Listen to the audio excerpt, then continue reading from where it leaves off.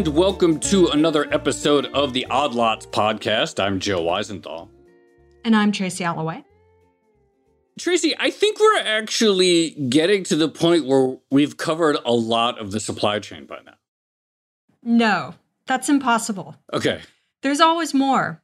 There's definitely always more, but I feel like, the big things, we're starting to if you were to have some manufactured good that was manufactured in China and consumed in the U.S., you would know a lot about it by now if you had listened to all of our episodes. We've certainly provided a public service in supply chain education. That's true.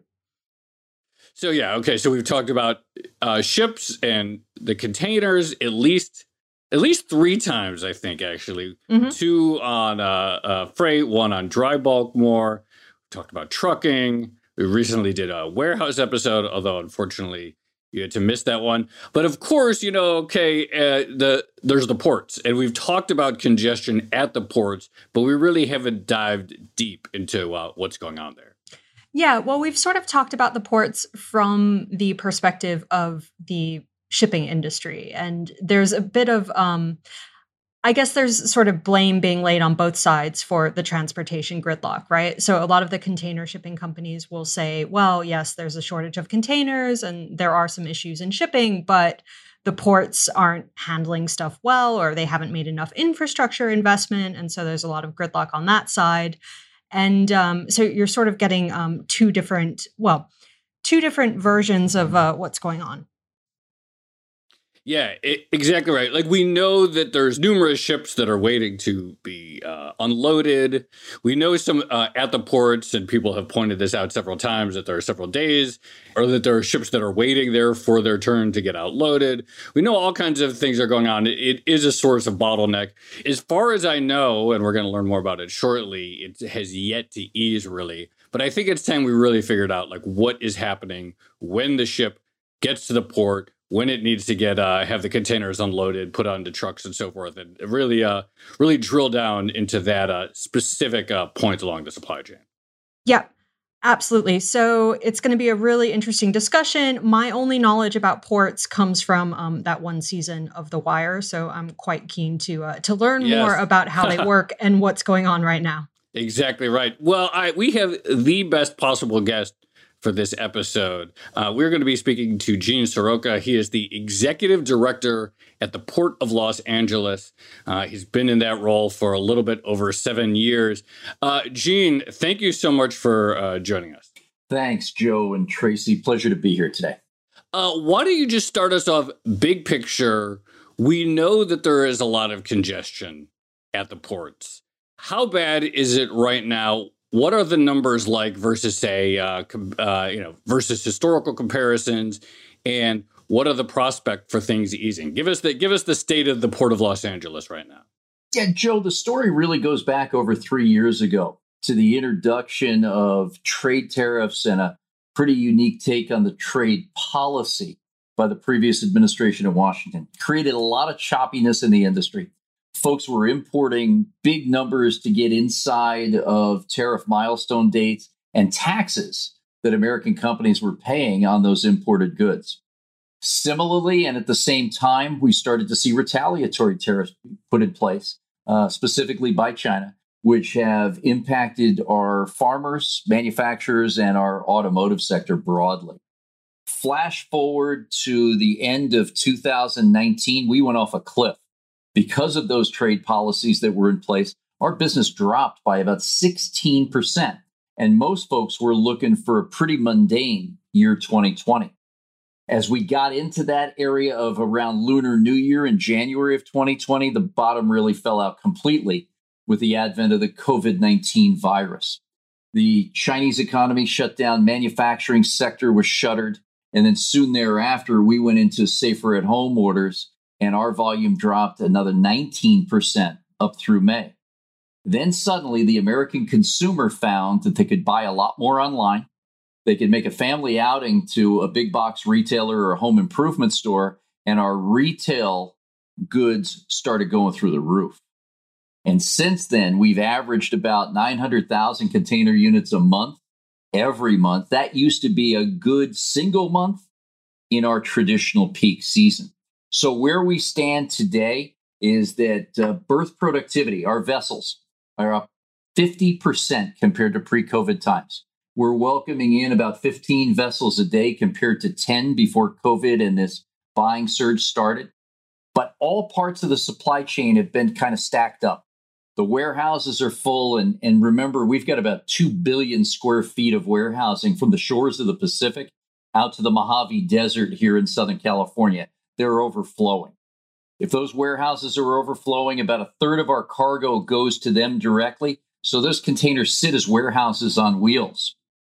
Our marine terminals, of which we operate today 7 for container business out of the 27 here at the nation's largest port in Los Angeles, those terminals are operating at about 95% of land usage. Physical design, full capacity is 80% utilization. Wow. Right? So the next ship that comes in can only unload so much cargo because there's no room to put it. The ship after that winds up sitting outside our breakwater at anchor. And today we've got 26 container vessels at anchor outside that breakwater, destined for both the ports of Long Beach and Los Angeles, the twin ports of San Pedro Bay. The average stay out there is 5 days. It's about half of what it was at its worst point back in February, but compared to what we normally like to see, 0 ships at anchor, high levels of fluidity of cargo. This pandemic-induced buying surge is something the likes of which we've never seen before. So let me ask you the obvious question based off of that, but what, in your opinion, is driving some of the gridlock that we've seen people complain about? So we have, lots of ships anchored off the port, waiting for a berth, although, as you said, it's not as bad as it once was. But plenty of people out there are talking about rising shipping costs, longer waiting times, shortages of various goods. What's contributing to the gridlock? Is it just the surge in activity that you described? Yeah, primarily. And as I stated, the choppiness of imports, the paucity of exports, the lack of a balance of trade, which has been exacerbated by these ill-advised trade policies, have really moved us out of kilter. And Tracy, what you've seen is basically, and I think Dan Maffei, the chairman of the Federal Maritime Commission, put it best. It's like putting 10 lanes of traffic into 5. We've been breaking records every month. We surpassed 1 million container units in a month, which was a first for any port in the Western Hemisphere. We surpassed 10 million container units in a fiscal year, first time ever in the Western Hemisphere. So we're pushing through a lot of cargo. We just have much more coming at us than ever before. And when these nodes of the transportation system start getting clogged up, they back up all the way to the waterfront. So, Gene, you mentioned just then this idea of trade being out of balance. And this is something we've heard consistently from our guests, this idea that you have a one-way flow of trade from China to the US, which means you have all these full containers going to America. And then you have an issue of the containers actually getting back to Asia so that they can complete the round trip and be sent again. And I think Ryan Peterson from Flexport gave us a stat that before the pandemic, something like 60% of containers leaving the US were empty, and it's since jumped to something like 80%. Can you give us some color around that issue? Why is that a problem? And how many empty containers are you seeing as a proportion right now? Well, start off with the major solve for in the industry is that most of our imports go to metropolitan areas, and many of our exports emanate from rural America. So as an example, we bring in a ton of product into Chicago, and then we still, as an industry, have to cater to the American farmer in the Red River Valley in North Dakota. So how do you get that empty container, chassis, rail service, and align it with ship service from Chicago up to someplace outside of Fargo, where a farmer wants to load a bunch of containers? That's number one difficulty. Number two is that with all these imports coming in now, there has been a look by the liner shipping companies that they need to get empties evacuated back to the manufacturing location to pre-position those containers to catch the next round of lucrative imports faster than ever. So there's been a commercial decision made. And then thirdly, the strength of the US dollar is also continuing to impact us. And while it's so important and so good for our economy in many, many ways, it's not good from a competitiveness standpoint because we're going up against other trading nations that have better exchange rates and are beating us to the punch. So we know Ryan likes to comment on a lot of things in the industry. I can tell you what goes on here and through the nation's largest gateway. We're right now sending back about 300,000 empty container units per month to every 100,000 export units. We're about 5-to-1 imports to exports. And in more normal times, Tracy, that's about 2.5 imports to every 1 export. Let me back up for a moment in something I realize I don't know. What is the corporate structure of the Port of Los Angeles? I mean, we think of it as like the sort of important public infrastructure, but what is it owned? Is it private? Is it for profit? What's the nature of it? Joe, the Port of Los Angeles is a municipal agency of the city. I report to Los Angeles Mayor Eric Garcetti directly. He has appointed a 5-member harbor commission that works with me on all policy issues and helps drive business. We are a nonprofit agency where all monies and revenue sources from our customers coming in are reinvested in our port's infrastructure, our community with respect to public access, and our environmental strategy. We hold these 7,500 acres of property in trust for the people of California based on the state's Tidelands Trust regulation that was an unintended consequence of the state joining the union. Can you talk about when a ship actually comes to a port like yours, what are the economics or the process of unloading and loading the ships? Like, how does that work, and how do you decide who to prioritize? Probably 2 questions there, one being operations and 2 being economics. One, as a landlord port defined by the U.S. Army Corps of Engineers, we manage the property and we lease it out to private sector companies who manage the transportation business. So those would be primarily marine terminal operators who welcome in the liner shipping companies to work their vessels and move cargo throughout the nation's 435 congressional districts with product moving in and out of Los Angeles.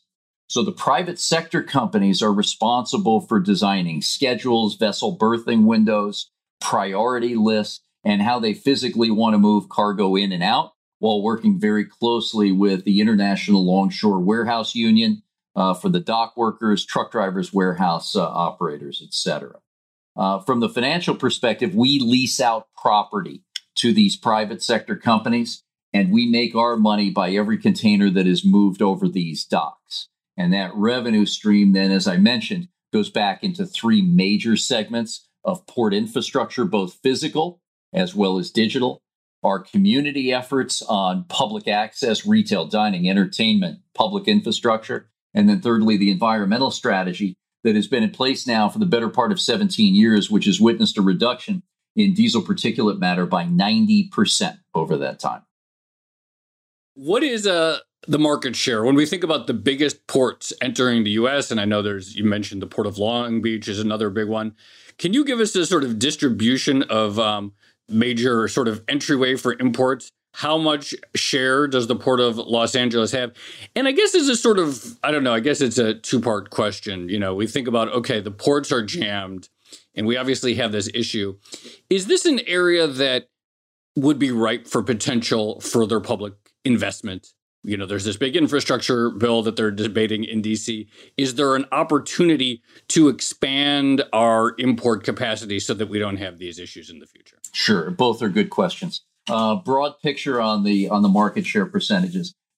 While both ports, Long Beach and Los Angeles, are municipal agencies of the respective cities, most in the industry, observers, users of the port, customers and transport service companies all see this as one port complex. And this complex represents 40% of our nation's imports and about 30% of our nation's exports. Now, the interesting take here, Joe and Tracy, is that before 2002, we had 50% of the nation's imports. We've lost about 20% of our market share, as many importers have gone to Four Corners and port diversification strategies. due to what they saw as difficulties or trying to de-risk their supply chains over time. That was also met with increasing investment on the East and Gulf Coast, also on the Pacific coast of Mexico, as well as British Columbia. So importers now had more choice than they ever had before. And then just several years back, the opening of the third lock of the Panama Canal gave further scale to those who wanted to utilize other ports of entry and exit in the United States. Back to the market share position, Los Angeles right now is at about 21% of all container cargo traffic moving in and out of the United States. So a healthy number one position in that segment that we've held now for 21 consecutive years. So again, matched up with the fact that the cargo and passengers traversing this port reach each and every one of our nation's 435 congressional districts, I would say all those numbers combined mean that this is a conversation of national economic significance.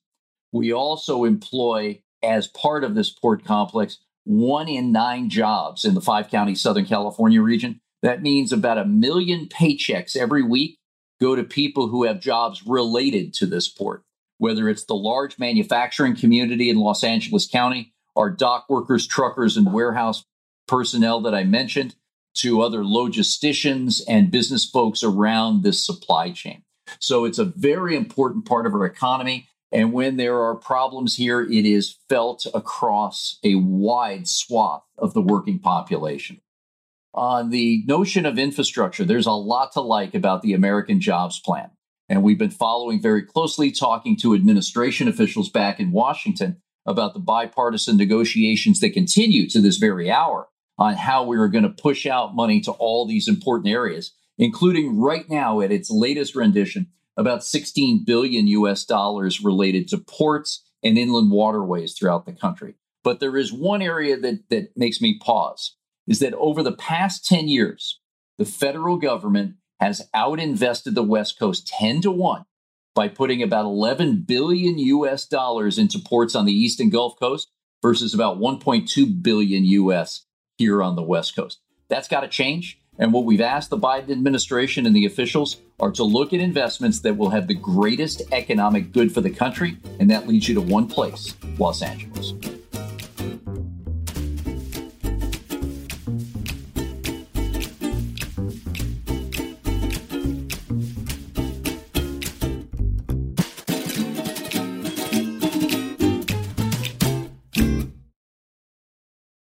Just on the topic of market share and I guess competition with other ports, I'm afraid this is probably also going to be a two-part question, but one, have you lost market share to other ports specifically because of the congestion issue? And then two, what can you do to ease congestion, or what have you been doing? Yeah, good questions. One, the numbers here have been going up since last June. No, we've not lost any market share to other ports. But most of the industry observers, Tracy, who look at this information lag by about 6 to 8 weeks. So you're not going to see anything just this moment. But in watching our numbers, again, averaging 900,000 container units a month, crossing 1 million in May, very unlikely that we'll lose market share in this snapshot in time. Mm-hmm. What can we do to ease congestion? We've been working on that around the clock with our business partners, with government officials. Mayor Garcetti and I were just on a nationwide conference call with Secretary Pete Buttigieg of the Department of Transportation, with representatives from agriculture, the FMC, and Maritime Administration, plus many others. We've outlined what we're doing right now. And number one, we believe that digitization is going to carry us through this. Think of a place this complex with this myriad of customers, about 200,000 importers and exporters, no one of which has more than a 5% market share, 18,000 truckers, 12 marine terminals, 20 vessel operators, and a look at railroad systems that are unlike anywhere else in the world, where we have about 100 trains per day, no less than 3 miles in length, moving in and out of this port complex. Working with all these private sector companies, everybody works in their own silo. So what we've tried to do is create our nation's first and still only port community system, co-created with Wabtec, called the Port Optimizer. And it's meant to be a system of systems to aggregate data so folks don't have to hunt and peck around dozens and dozens of websites. And with our partnership through United States Customs and Border Protection, we receive data some 40 days before a vessel comes into Los Angeles. So our partners, through this information sharing concept, can see what's coming in, plan their staffing and asset positioning better than anyone else. And with that, I think we've gotten a leg up where vessel productivity is up 50%. We're moving more cargo in and out of this port than we ever have before, but there are still adjustments we have to make. More people need to join our digitization project. And that's going to be a must if we're going to have everyone filtering out through this information flow to make sure they're prepared better than they are today. Second, we've put numerous incentives in place to reduce trucker wait times, the time they spend at the port, and how quickly they can move out. In addition, we've encouraged our truck community to move containers in and out at the same time, bring an import out of the port while dropping off that export at the same time so as not to waste that precious gate time. We also, through our digitization program, have a look at a port-wide reservation system that will show us exactly where we have opportunities to expand service. For example, right now on our night shifts that go from 6 p.m. to 3 a.m., 30% of our truck reservation system go unused. So we've got to drive truckers to that particular open reservation to avoid their wait times during the day and maximize their productivity. 30% of containers are sitting because truckers are not showing up. And for a myriad of reasons, not just that individual driver or that trucking company, we've got to get the information so precise that these folks know how to act on a dime to get in and out of this port and trust that they will be serviced when they come in. In addition to all that, we've given the Secretary a 5-point plan that also includes investment in information, but also trade policy and working on the digitization aspects. So these discussions are taking place ongoing with our partners here on the ground locally in Southern California, as well as the highest levels in today's government. So just on the subject of technology and digitization, so this is something that I was wondering, but, we talk about containers as a revolutionary technology.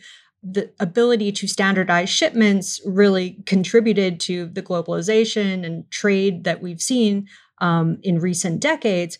But on the other hand, containers now are, a technology that was invented in the 60s or 70s. And I don't think we've had a significant update to that tech in the time since. So I'm just wondering, is there something more fundamental that could be changed about containers, or where is the next area of potential innovation?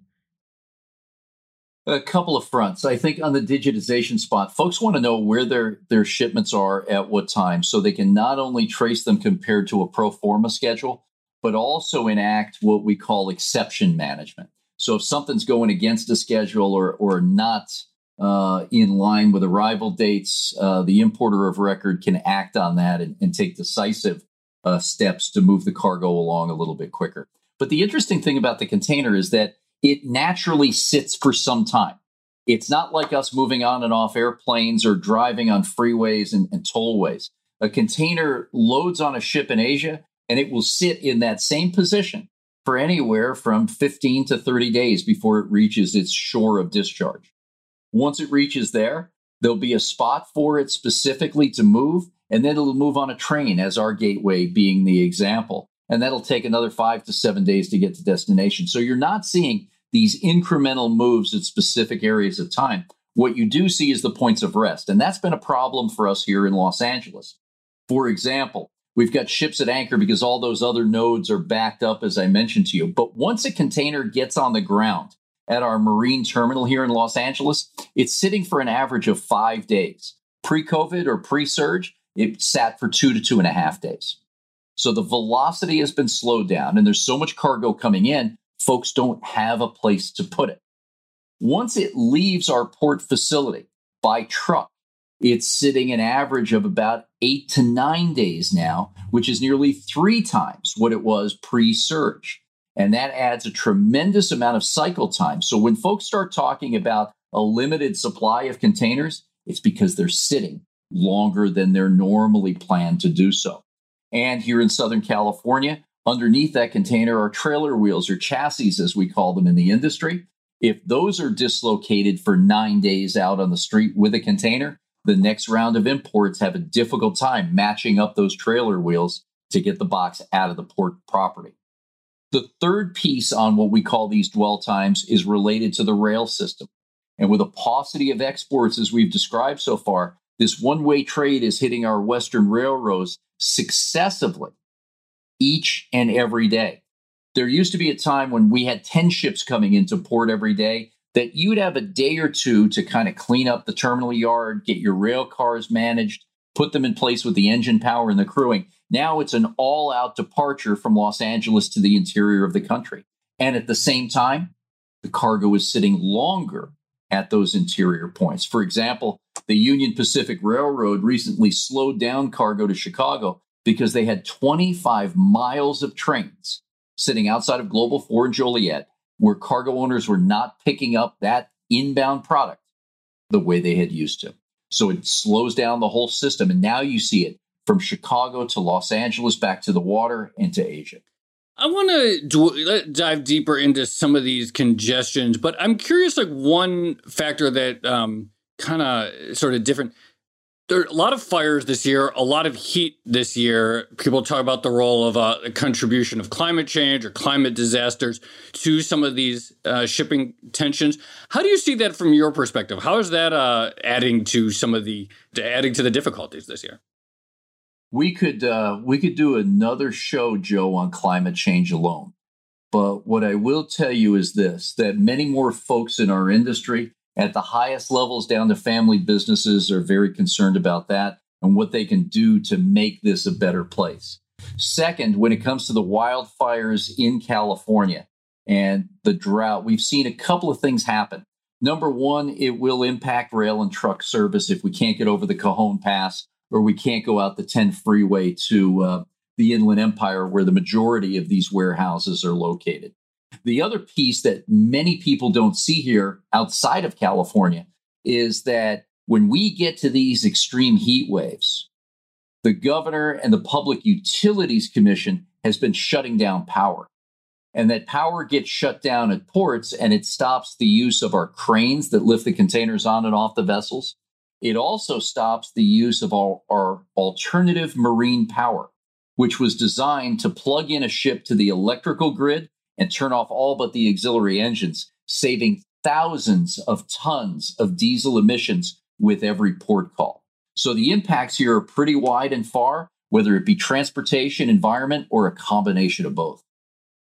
Since we're talking about factors that are sort of compounding the congestion issue, I wanted to touch on something that you already brought up, which is the trucking industry and I guess more generally labor market tightness. So we've heard a lot of discussion about this idea of a trucker shortage affecting the transportation industry. We've actually done an episode on it before. You're in an excellent position to see that issue if it exists. So I guess my question is, how worried are you about an alleged trucker shortage and how is it impacting your business? Well, this is one of the areas that we focus on a lot. And whether it's equity for drivers, the ability to get them affordable, cleaner trucks to operate, or the amount of time they spend here at the port simply waiting, taking away from their 11 hours of daily regulated service by the federal government. So all of that comes into play. And then from a round numbers perspective, the average age of a trucker in the country is about 57. And they have a 20% attrition rate per year. So this is an area that we really want to boost up. And we're working very closely with a number of trucking associations as well as the private sector itself to try to make this a career. And we can make it a career if these folks have good working conditions, affordable machinery to run their craft, and thirdly, the ability to make multiple turns. Here in the port drayage business, these folks mainly work on a per run revenue rate. So for every container they haul, they earn money. For every moment they sit, they don't. So getting them greater turns here at the port is important. And in good times, we're getting a trucker on average 3.5, maybe even 4 turns per day before their hours of service run out in a healthy and safe environment. Today, I'd say that number is a lot closer to 2 turns a day. and that doesn't help them make a lot of money. So you have not only the headwinds that you face nationwide with those numbers I just shared, but also an artificial shortage because it takes longer to get in and out of the ports. And we've got to straighten that out. And that's why we've put in incentives, the digitization product to open up these and illustrate these appointment times so folks can really tap into them as quickly as possible, and real-time information to show around this massive port complex where I can get in quickest during the day and how I can make decisions. Because previous to this, hunting and pecking through those websites, by the time you figured out what was going on the ground at the port, it was time to dispatch for tomorrow. What about port workers more widely? Are they harder to hire in the current environment? You've got different segments of folks, and our dock workers under the International Longshore and Warehouse Union are about 15,000 members strong here in Southern California alone. They have about 8,000 registered members, meaning strong career folks with skilled practitioner certification. And then you've got about 7,000 apprentices, or what we call casuals, that are trying to build their skills, hours, and certification to become full-time employees. Those folks have been extremely strong during this surge. In fact, I'm told now by the Employers Association that the average rank and file dock worker is averaging between 5.5 and 6 days of work every week since this surge began last June. Then you've got the warehouse workers that were really hampered by COVID because they typically work in teams in closed spaces. And with the advice of the medical experts, we had the physical distancing, the face coverings and gloves, but also smaller teams, so we weren't bunched in the same capacities that we were before the virus started to spread. So that, in part, we believe, had an effect on how slow the movement through the warehouses, distribution and fulfillment centers was, and why they filled up so quickly during this surge. So all of that is important to us. But with 6.5 million Americans still out of work compared to pre-COVID days, we think there are opportunities, and we've said this to the Secretary of Commerce, Gina Raimondo, to look at a national export policy. Export jobs in general, compared to other segments, pay about 17, 18% more than their competitors. Getting folks back into the areas of agriculture, which is so big here in California and throughout the country, manufacturing broadly, the auto sector and tiered suppliers, we think will help stimulate that trade and break down some of the barriers to get the American export companies back in touch with their overseas customers. So there's a little bit of both, Tracy, where we're trying to work on those core areas of employment here, but also trying to expand employment and jobs creation in other areas that need it today. Gene, you mentioned the longshoremen, and my understanding is they have a contract that's coming up the next round sometime in 2022. Can you tell us what you anticipate in those negotiations? Like, what should we be looking for? What will be the big issues that need to be hammered out? Yeah, the ILWU Pacific Maritime Association contract expires June 30 of 2022. And while I do not speak for the union or the Employers Association, I think that what we'll see is coming off a spirit of camaraderie like we've never witnessed before. When COVID first struck and we went into the emergency orders, trying to figure out who was essential and who was not, the Port of Los Angeles jumped into action. We got cleaning materials and solutions to make sure equipment and communications devices were safe to hand off between work efforts, and making sure that our workers had the necessary protective equipment to be safe on the job, understood the medical recommendations of the state, of the county, state, and federal agencies. As we take that momentum and move into negotiations, I'm hopeful that folks will work on the key issues that are of great importance: health and safety of the worker, making sure that they're paid a just wage, and we have an opportunity for the proper transitioning as technology continues to be prevalent in our industry. But we'll also see areas discussed, I'm sure, concerning robotics and automation, which is always a flashpoint in these discussions. And then we'll see what the future of work looks like. I believe there's going to be a day in the not too distant future where mechanics, as an example, who are skilled on multi-tiered levels, will be operating with computers and not just wrenches. We'll have to make sure that there is training and development opportunity, upskilling and reskilling of our labor force to tackle the needs of the future supply chain.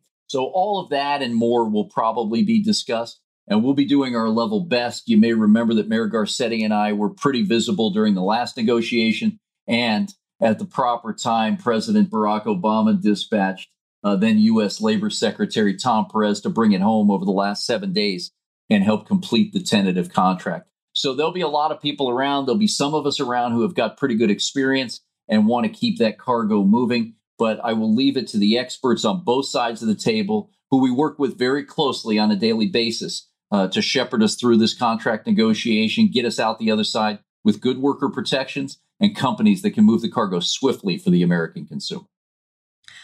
Speaking of the American consumer, so one of our most read stories at the moment is about seafood shortages and some seafood restaurants cutting things like scallops and other fish stuff off of their menus. And one of the things we've heard is that there are perishable items such as, fresh fish that are getting stuck at various ports. So I'm just curious, is there anything you can do to prioritize shipments of perishable goods or groceries? Is that something that you do on a regular basis? Is it something that's become more of an issue given the current congestion issues? And then secondly, not all choke points or goods shortages are created equal. And the American government has expressed a lot of concern about, for instance, a shortage of semiconductors that then hits the manufacturing industry. So I'm just wondering, do you make exceptions for prioritizing either perishable goods or goods that are sort of deemed as strategic or economically important for the U.S., like semiconductors? Yes, on both, and I'll explain a little bit about each. For perishable commodities, we do an appreciable business here from Asia as well as the west coast of South America. And I think the easiest way to put it is that a white-colored box with an engine on the front is typically a refrigerated box. Those of other color schemes for the company's logos are traditionally the non-perishable or dry boxes. So you've got not only a line of sight if you're a dock worker looking at these, but we have plans across the board in the industry. Lining up these refrigerated boxes in certain areas, or what we call bays, on the vessel for stowage purposes has been a core competency of the industry for decades now. So we know exactly where these containers are of the perishable variety on a particular ship at any time during its voyage. Typically, those are prioritized to be unloaded early in the sequencing of discharge, and they are placed at a certain location on the terminal where they're plugged in immediately to the electrical grid here locally, as an example, in Los Angeles. The line of sight of the dock worker, the trucker, the logistician is all right there with that type of product. And fortunately, as we've continued to plan in those areas, we have not heard or witnessed too many service failures to this point because of this huge surge of cargo that our perishables are going unserviced and going bad on the other side. With respect to priority products, this is where digitization really comes in and shows its wares. Being able to have highlighted in our port community system, the port optimizer, what cargo is hot, as we call it, or prioritized, to make sure that we can really speed it through the system, has been also a competency that's been driven by this digitization product. So I think we're doing a pretty fair job as an industry. There's much more improvement that we must participate in. And in fact, we categorize for public consumption our metrics around how long containers sit, where they're going to be going to next, what the next movement is. And while we've just recently uncovered some real problematic areas of containers sitting for enormous amounts of time, we're doing a pretty good job on speeding up the containers that we have a line of sight on earlier in the path from Asia to Los Angeles. So we've got to keep pulling people together, working and bringing folks at the confluence here of all these service providers' activities right here at the port to stepping it up every day, especially in times when we've got so much cargo to manage. And easily things could slip through the cracks. Gene, the first episode that we did, and maybe even it was back in January when we started looking at supply chains, we talked to Mark Levinson, who is the economist and author of the book, The Box. And one of the things that's come up that he brought up, and it's come up in some of Bloomberg's reporting, is the trend of much larger vessels. and they take longer to get in and out. They're less efficient. And as Mark pointed out, they also take longer to unload. They're wider, and so the mechanical arms have to go deeper into them. How big of an issue is that, the sort of ongoing increase in vessel size, and how much does that contribute to bottlenecks at the ports when so many just sort of very large ships are all there at once? Yeah, I think it's a variable in the equation across a number of areas. First, to answer the question, I think it's one that has to be thought of very carefully, because you think, big ship, you load a lot of containers and then you go from there. But as you rightly say, you've got landside opportunities, you've got timing with schedules, et cetera. But I'll give you one stat that I think I'm most impressed with here, and that's 11,000. At the Port of Los Angeles, we're averaging an exchange of 11,000 container units per vessel call, which today is the best in the world. So even as the ships have gotten larger and wider, as you say, Joe, coming in here, the work that's done for every vessel call, we're moving more cargo per vessel than anybody else on the face of the earth. Now, that comes with adaptation as well. Used to be, when I started off in the industry, a big ship was 4,500 container units. Today, the Port of Los Angeles, fortunately, with a lot of forethought from my predecessors, has been able to welcome the largest ships in the world at 23,000 container units and work them without a hitch. But they take longer. So you've got to line up more trains. You've got to have more land on your terminals to service them because you got more containers. You've got to be able to get truck gates in and out over a wider time frame than just working 8 to 5 during the day, as we had done for decades in the past. So there has to be adjustment all the way along the way. But the key for the liner shipping companies is, if they can put a 6-ship rotation in from North Asia to Los Angeles, and they can leave Shanghai every Monday morning at 0800 and do that consecutively, week in and week out, then we're doing our job here. Right now, that's not the case because of all those congestion points that we've talked about during the show, but that's the task at hand. So the bigger vessel can be managed. Adjustments have to be made landside. They have to be made on the water side. But the work of these longshoremen, women, and logisticians in our marketplace in Southern California, where the institutional knowledge, I would also say, is world-class, has been proven to be a net positive for us.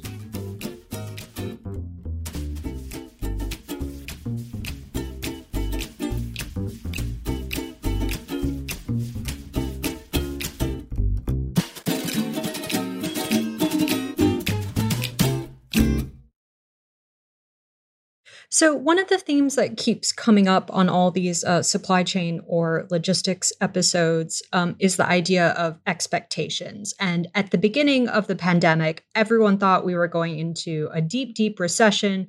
We were going to get a massive pullback by US consumers. And of course, the opposite ended up happening. And we had this huge import boom as everyone stayed home and ordered a bunch of stuff online or, redid their houses, that sort of thing. I'm just wondering, with the benefit of hindsight, is there anything you would have done differently over the past 12 or 15 months? Yeah, sure. A number of things start with our natural convening powers to bring people together. As I mentioned to you, our industry tends to be a little bit siloed. Private sector companies really work with their customers closely. Broader and greater good is not normally in the front of mind for many folks in the industry. So bringing people together a little bit earlier, although the information was moving fast, and most of us were trying to take care of the health and safety of our worker, our staff, our families, that probably could have been sped up a little bit. But again, Tracy, as I mentioned to you, we had a press conference with the results of our May numbers. We were down 19%. And although I saw the pendulum moving about 3 times because we saw unevenness in the supply chain, you probably needed to get people to the table a little bit quicker. I think secondly, pre-positioning assets, knowing that we were going to have a one-way trade episode also would have helped us, maybe a little faster. And thirdly, I wish I pushed on that past administration even more than I did to rectify these ill-advised trade policies. We have absolutely hurt the American farmer and the American exporter broadly. And that has been, if we look back, something in the systemic portion that has really amplified this area of how do you handle the surge, right? Because it's all one-way trade. And if you can't bring back the assets, the crew, and the power fast enough, then you're going to wind up in a situation like we are right now. But I think the industry generally has managed this unprecedented volume better than most had expected. We usually run a supply chain under the radar where folks don't want to talk to us on shows like this unless something's going wrong. And our business day to day is just that. It's moving America's economy. It's keeping people employed and making sure those store shelves and those front porches have our groceries, toys, and goods on them. And when it doesn't go that way, I think in the industry, you say if it bleeds, it leads. And that's what we've been seeing, that folks are now interested because you've got shortages across the board. And whether it be the advent of the price of lumber doubling and tripling, the way that housing starts look, the purchases of homes, and the folks who wanted to redo theirs, I think from a prognosticator standpoint, it would have been pretty tough to hit a royal flush on all of these issues at one time. Well, it is true that we probably wouldn't have been doing so many episodes had it not been for all this tension, but it really has been great to learn all this stuff. You know, we just have a few more minutes left, but I want to talk a little bit about the future a little bit. Christmas, people, there's been talk, okay, is Christmas going to get disrupted? Are there going to be problems getting toys? So I guess another two-parter, A, is Christmas going to be disrupted? And B, to what extent are retailers pulling forward orders even more because they're worried about Christmas? And to what extent is that pull forward effect contributing to the ongoing congestion? I'll go on record and say no, Christmas will not be disrupted. It will happen on December 25th again this year. But we're going to have to do a lot of jumping through hoops like we've done in the past to help out folks. I'll give you the example of the toy importers, right? Most of their revenue is made up over a 10-week span, even less in some cases during the course of a year. And this is everyone from the large multinationals to the small family-owned business that's maybe third or fourth generation today, or the folks that are just starting up their companies. So we understand the importance. And with all the folks that are paying attention to the supply chain today, we don't shy away from the spotlight. The look at what we see right now, Joe, is that we're pivoting this moment between this surge and our traditional peak season. So we're starting to see back to school products, fall fashion, even Halloween items start to come in. And yes, to answer your question, a number of retailers have told me they're trying their level best to pull forward inventory, get it in a little earlier. My advice to families and friends who ask me, buy your holiday gifts a little bit earlier this year as well. Get online, go to the store, try to pre-plan. I know I'm a last minute guy, but even I'm going to have to pivot a little bit this year.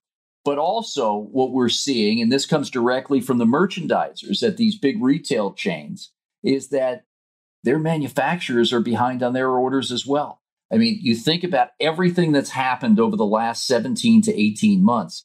Even the factories in Asia are working around the clock trying to pick up every order they can and fulfill them, and they're struggling as well. But their output is higher than ever on record.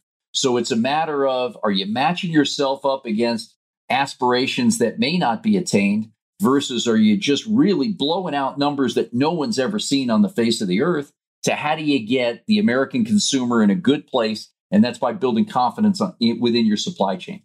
We also loved the president's executive order on supply chain. Here again, it's putting focus where we need it to, whether it be agriculture, the chips that Tracy mentioned, and those going into cars and washers and dryers, just about everything we have today. We've got to get a line of sight on what this means. And there is a difference in the supply chain between sourcing and procurement, transportation, the chain itself, the delivery and distribution. So delineating all those segments and trying to just keep fine-tuning them is the job of leaders in this industry today. I guess I was about to say the $1 million question, but it's probably closer to $1 trillion. How long do you expect the congestion issues to go on for? It'll be a while. There was a major retailer that told me that their inventory system, nationwide retailer with over 3,000 stores, said Their inventory right now is at about 48% of an acceptable level. So even as we pass through these seasonal effects that I just mentioned, these guys are going to keep buying and buying and buying. As we go into the latter part of the fall, we're going to get those last minute orders coming through, and we're going to have to thread this needle from a mile away just about every transaction to get it done. What I do see, Tracy, is given where we stand right now with the Delta variant, that's going to go a long way to telling us where we're going to wind up. Because we're starting to see here in Southern California, and I follow this nationwide, the number of diagnosed illnesses are going up rapidly, hospitalizations, even fatalities, many of which, unfortunately, due to folks who are unvaccinated, but it's hampering the rest of us.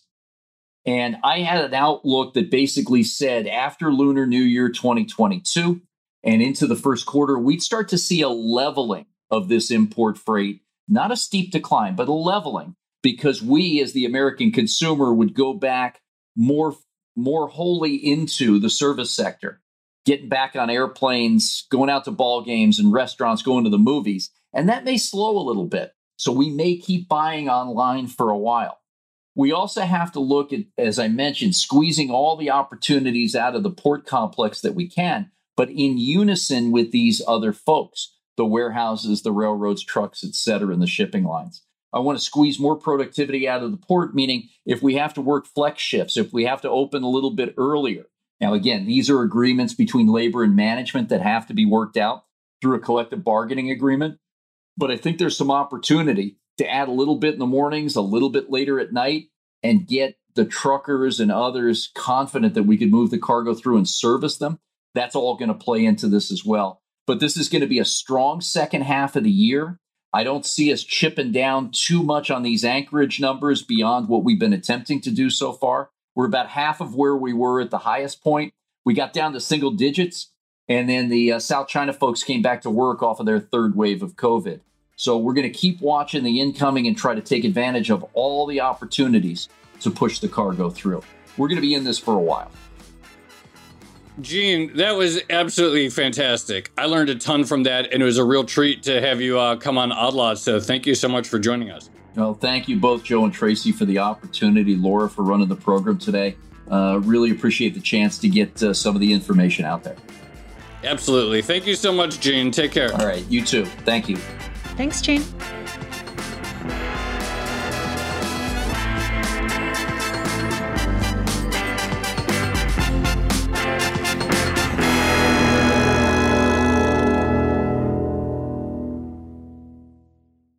So there you have it. We're going to be in this for a while, huh?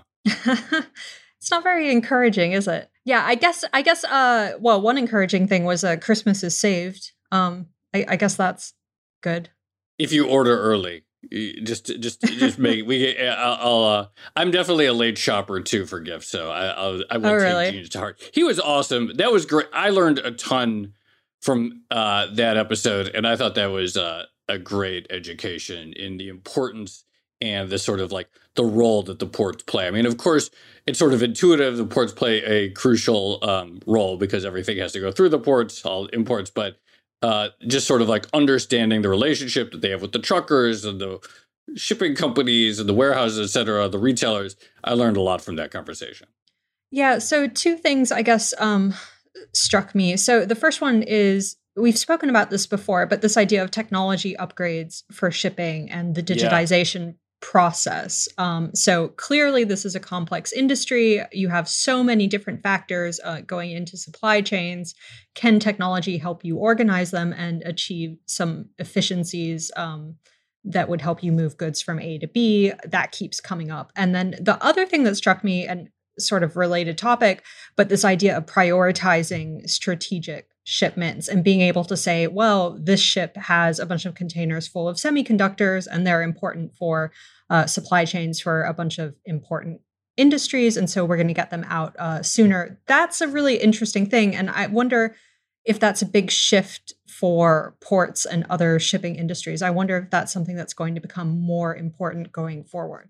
Maybe you don't need like the shipping container full of like, I don't know, maybe toys for Christmas, but like semiconductors might be more important.